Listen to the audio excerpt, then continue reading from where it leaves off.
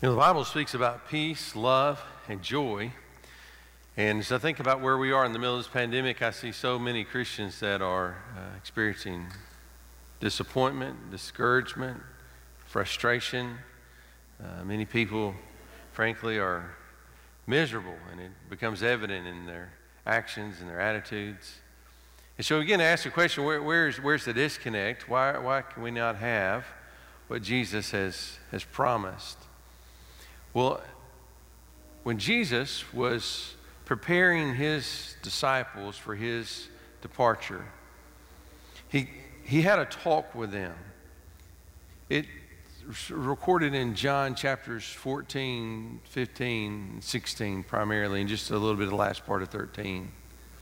And in that talk is where he both prepared them for his departure, but also prepared them for what they were to do and who they were to be after he had ascended into heaven. It was in this talk, this farewell talk, that Jesus spoke about peace. He spoke about us having love and having joy. In verse 27 of John 14, here's what Jesus said about peace. Peace I leave with you, my peace I give to you.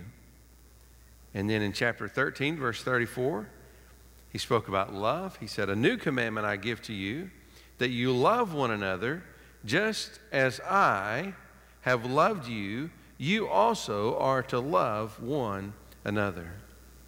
And then in John 15, listen to what he says. These things have I spoken to you, that my joy may be in you, and that your joy may be full. That my joy may be in you, and that your joy may be full. So for the next few weeks, we're going to walk through this passage and see what are these things that Jesus is referring to. He says, these things have I spoken to you. That's toward the end of his farewell talk here.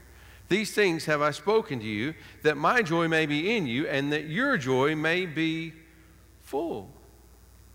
Maybe you have joy today, but you're not full of joy. But Jesus said that he came that we might have all of these things. And so today we're going to begin in the first part of that talk, after Judas had went out and Jesus begins to speak to his disciples. And we see what are these things that Jesus was telling us that would lead us to experience peace, love, and joy. So I want to invite you to join me in standing as we turn to John chapter 13, beginning in verse 31. And today we'll be looking at verses 31 through 35. Here's what the Bible says. When he had gone out, Jesus said, now is the Son of Man glorified, and God is glorified in him. If God is glorified in him, God will also glorify him in himself, and glorify him at once. Little children, yet a little while I am with you. You will seek me, and just as I said to the Jews, so now I also say to you, where I am going, you cannot come. A new commandment I give to you, that you love one another just as I have loved you. You also are to love one another. By this all people will know that you're my disciples, if you have love for one another. Let's pray together. Lord, I pray that you'd help us to understand this new commandment today. I pray that you'd help us to become a people who are known by our concern, our love, our attitudes, the way we interact with each other. May people see in us, in our words and in our behavior, may they see your Son made known. For it's in his name that we pray. Amen. You may be seated. Well, Jesus begins by talking about this new commandment of love, and we're not going to get to peace today. Enjoy it. It's a long talk, and we'll take it kind of one section at a time and try to understand what Jesus is teaching us here. As we think about where we are today, we're in the same place the disciples were after Jesus ascended into heaven. We're living here in this church age in which everything that Jesus said to the disciples here to try to prepare them for how they were to behave and what they were to do, it all applies to us in our own time here. And in the passage today, Jesus begins to speak about his relationship to the Father and the glory involved in that, and then gives what he calls a new commandment that we love one another. Jesus glorified the Father, and the Father glorified the Son, that is Jesus. So listen to what he says in verse 31. And when he had gone out, that's Judas. So Judas exits, and now Jesus begins his talk with his true disciples. Jesus says, now is the Son of Man glorified, and God is glorified in him. Notice that Jesus says that now the Son of Man is glorified. Jesus was in complete control of what happened to him as he pursued the will of the Father. Throughout the Gospel of John in particular, it emphasizes his time and his hour. There was a time for things to take place. They unfolded according to the Father's will as the Son controlled the timetable of what was going on in his life.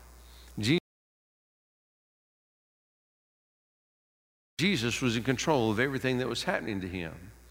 And so we look throughout the passage here through John, and we see these references to the time and the hours. If we go back to John chapter 7, this is earlier in Jesus' ministry. And the Bible says, now the Jews' feast of booths was at hand, so his brothers, that is Jesus' brothers, said to him, leave here and go to Judea, that your disciples also may see the works you're doing. For no one works in secret if he seeks to be known openly. If you do these things, show yourself to the world. So verse 5 tells us a little commentary, for not even his brothers believed in him. So his brothers don't believe, and so they're really mocking him and urging him on. They're not in support of him nor in belief. But in verse 6, Jesus responds to them. Jesus said to them, my time has not yet come. My time has not yet come. But your time is always here. The world cannot hate you, but it hates me because I testify about it that its works are evil. You go up to the feast. I'm not going up to this feast, for my time has not yet fully come. Jesus was following the Father's will. There was a time to live in obscurity. There was a time to be baptized and launch a very public ministry. There was a time to preach and time to work miracles and signs. And there was a time to go to Jerusalem and be crucified. And all these things took place according to the Father's will in his own time. John 7:30, the same chapter, a few verses down, tells us later, so they were seeking to arrest him, but no one laid a hand on him. Here's why, because his hour had not yet come. His hour had not yet come. Jesus was in control of everything related to his life and his ministry, when he would go to Jerusalem, when he would be arrested, and when he would be crucified. So what does that have to do with us experiencing love and loving other people? Well, here's what I want you to see. Jesus gives us a commandment. And Jesus has the authority to give us a commandment because he is God.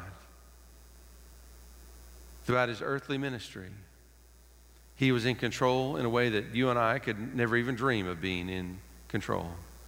You and I can't control the weather. We can't control this virus. We can't control our economy. We can't control politics. We can't control our neighbors. We can't control anything. Most of us can't control our own tongue. We're not in control of anything. We're not. And yet Jesus was in control of everything. He orchestrated his own life according to the Father's will. And it was through submission to the Father that he brought glory to the Father.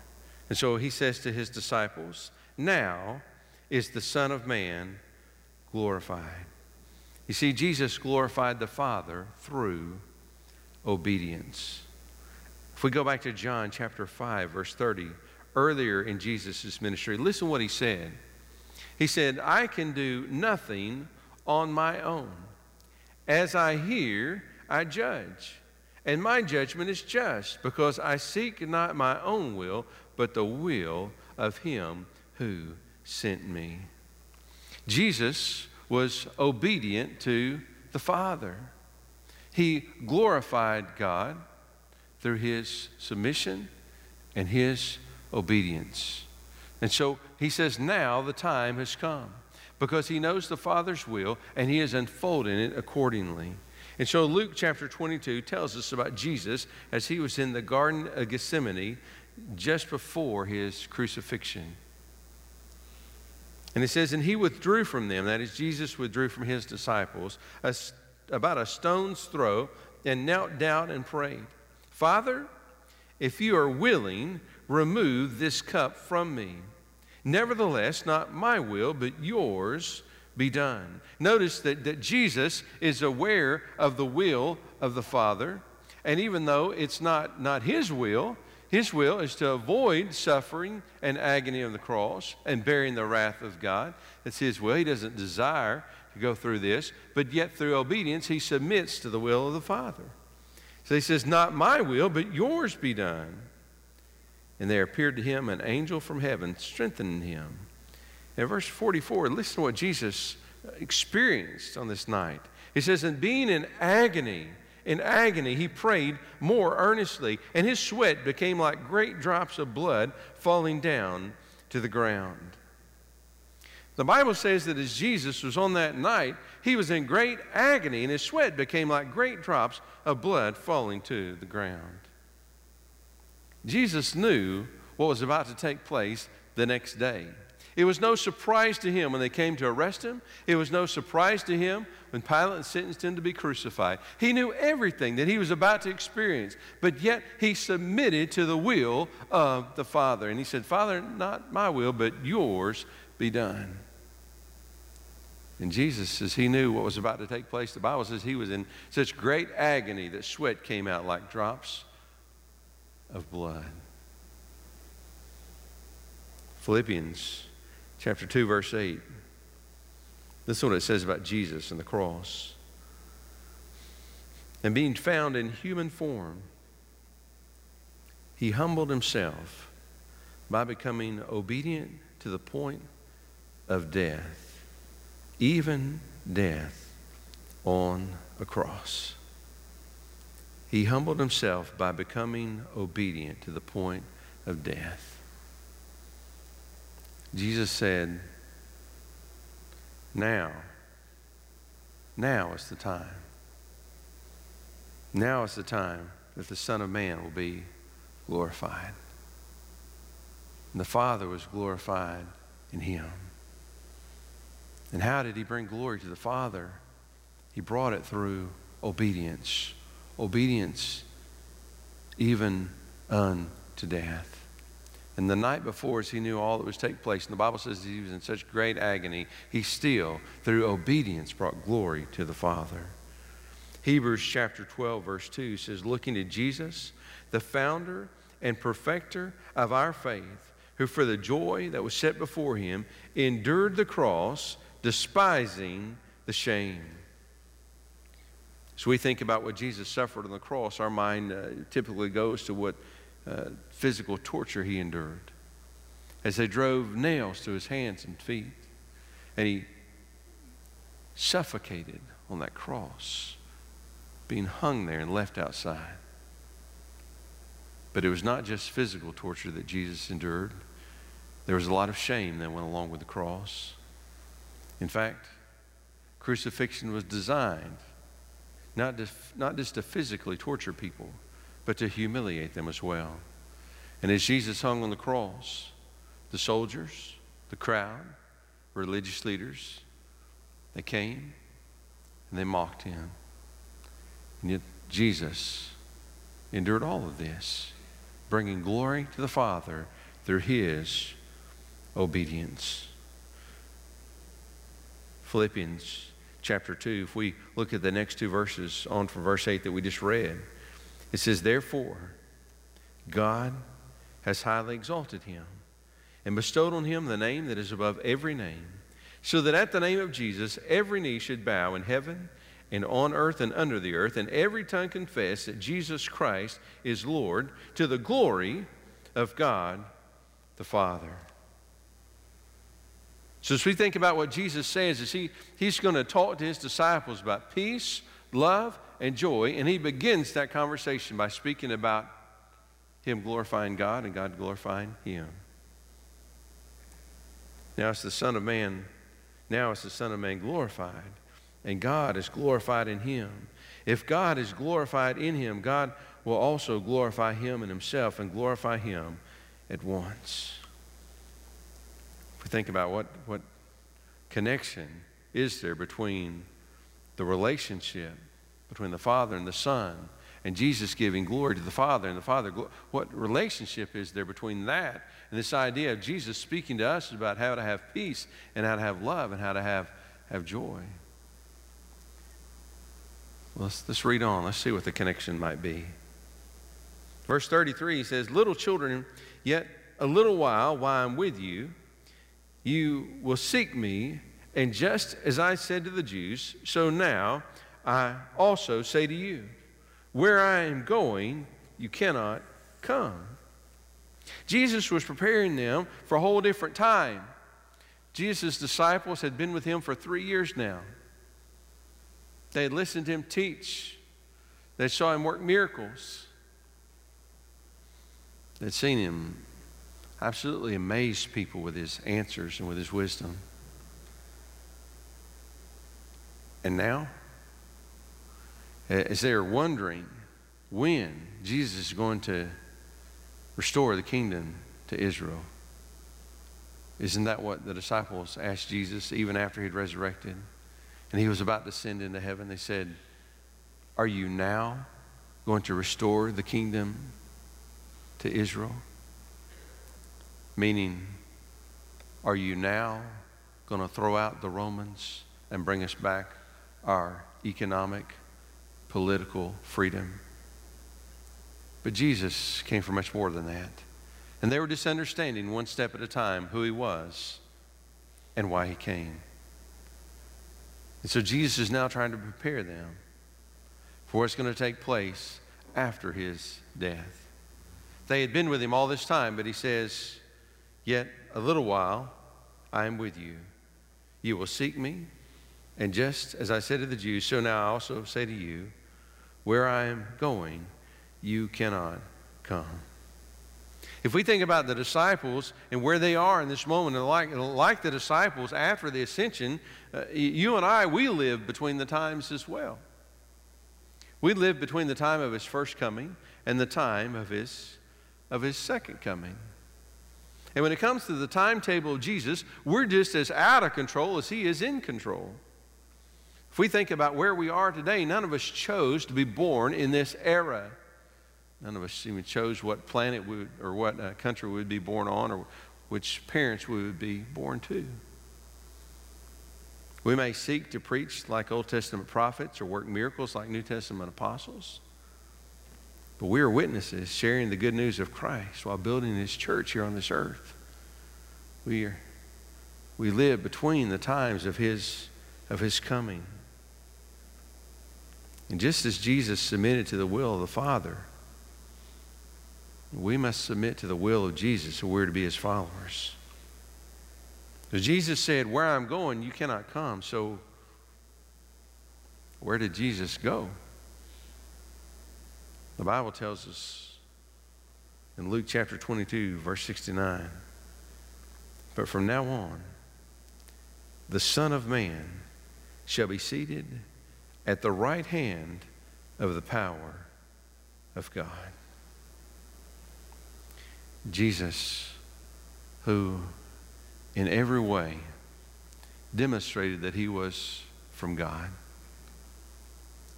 he also modeled for us how to live.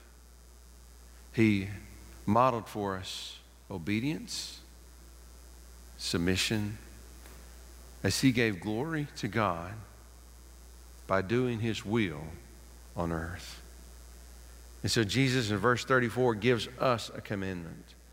He says, "A new commandment I give to you, that you love one another just as I have loved you. You also are to love one another. By this, all people will know that you are my disciples if you have love for one another." If we think about this commandment, only God gives commandments like this. And yet Jesus is God. In chapter 1 of John's gospel, same gospel we're in today, verse 18, listen to what it says. "No one has ever seen God. The only God who is at the Father's side." You remember where Jesus is? It says, "From now on the Son of Man shall be seated at the right hand of the power of God." The only God who is at the Father's side, he has made him known. When I see people's behavior and I hear their questions, many times what I see and hear reveals to me that we don't understand our relationship to Jesus. We come looking for him to do our will instead of coming to learn his will and submit to it in our lives.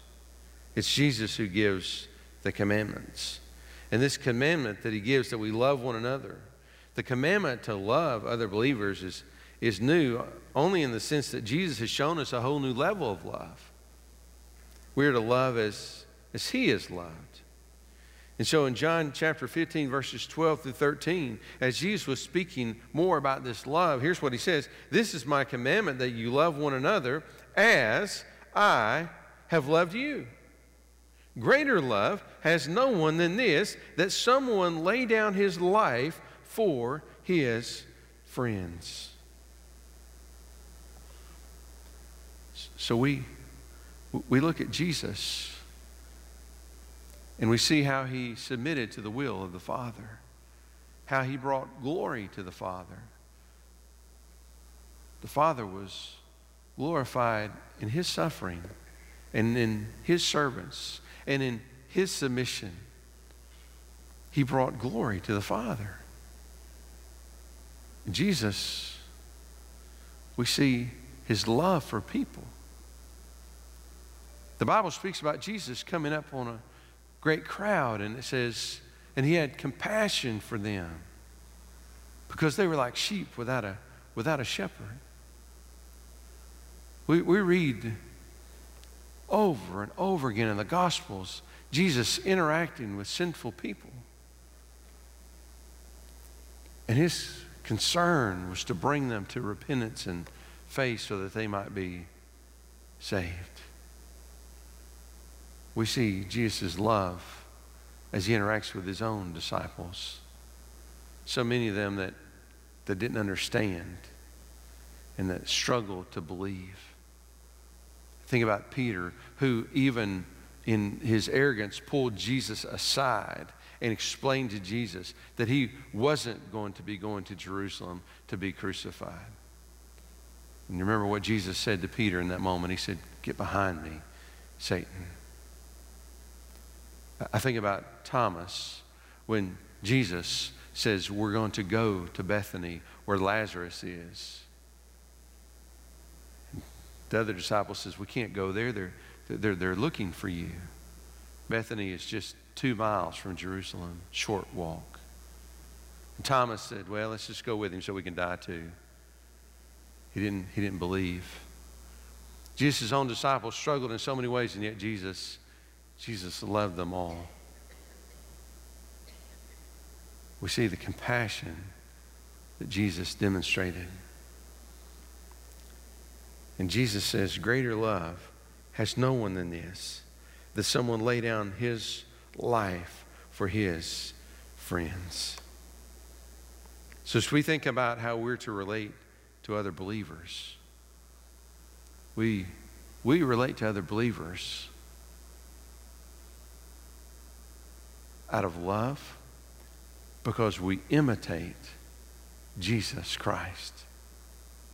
As Jesus revealed the Father to us, we are to reveal the Son to the world. People see things that we do, and they recognize that it's not normal and it's not natural. And they ask what would cause a person to act in such a way. And it drives them to consider Jesus and to seek Him.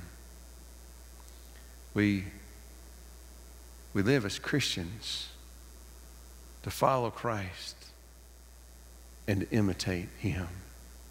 Suppose that I said to you today, I know some of you haven't met my dad, some of you haven't, but suppose I said to you today, so my dad's a very hard-working person. My dad is a person of unquestionable integrity. He's both those things, by the way. If I said that to you and I said, so I seek to honor him. That's why every chance I get, I just rob, cheat, and steal from people. Wouldn't make any sense, would it?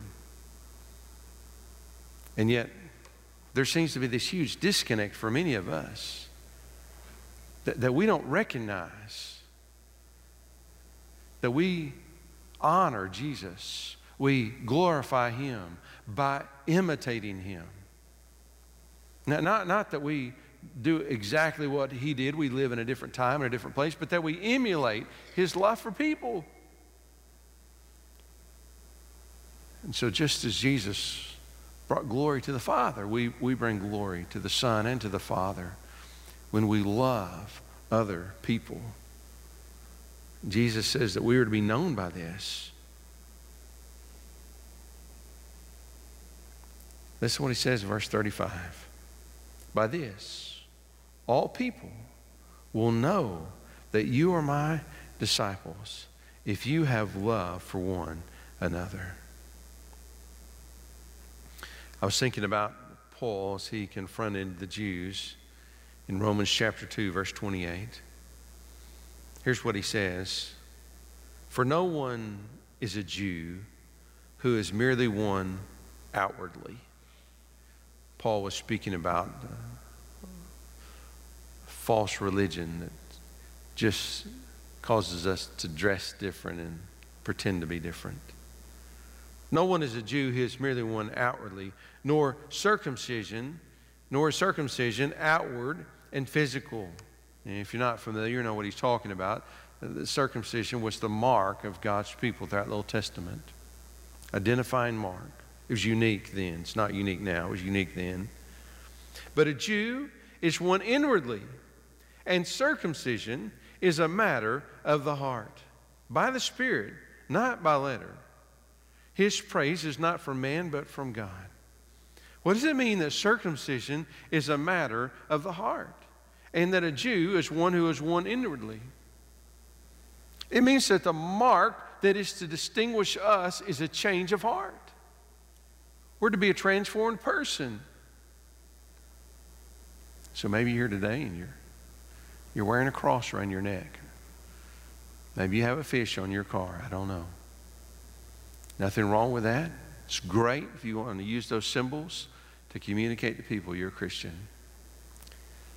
So long as those things are just above and beyond the commandment that Jesus gave us about how we're to communicate who we are. Because He said the mark that distinguishes us is our love for one another. Our love. That people will know us by our love. As I was thinking about this concept of loving others, and I was thinking about all the times throughout my ministry and the interaction with people that it's been difficult to love people. It's difficult at times, isn't it? This is people are sinners just like us. And so we find ourselves at times when people are selfish and petty and rude and arrogant. It can be difficult. But what drives us and motivates us is that Jesus loved us. And so just as Jesus brought glory to the Father, we bring glory to the Father and to the Son when we love one another. Let's pray together. Lord, I pray that you give us a heart's desire to be a different person, to be truly marked by how we treat other brothers and sisters in Christ. I pray that people would see us and they would see in our lives your Son. Lord, give us the faith to believe and to trust that in this place where you've placed us, the faith would be found and that you would be glorified. For it's in your Son's name that we pray.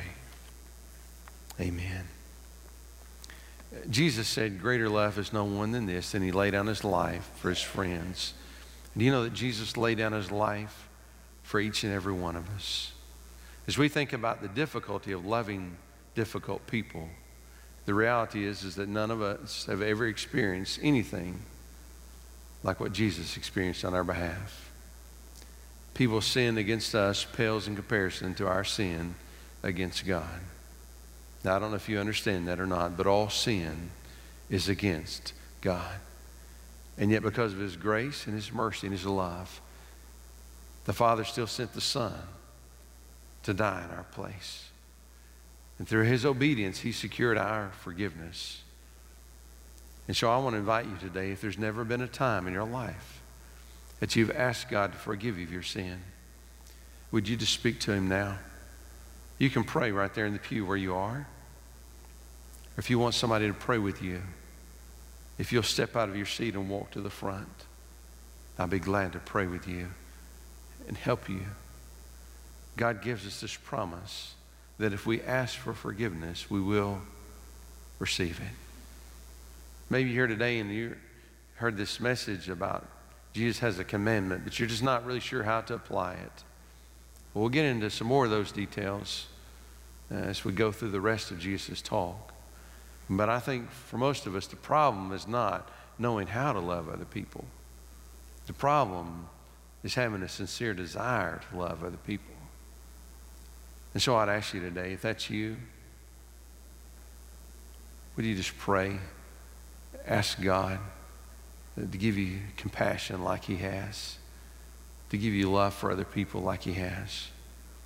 May we be motivated to emulate Jesus in how we conduct ourselves in the church and out of the church.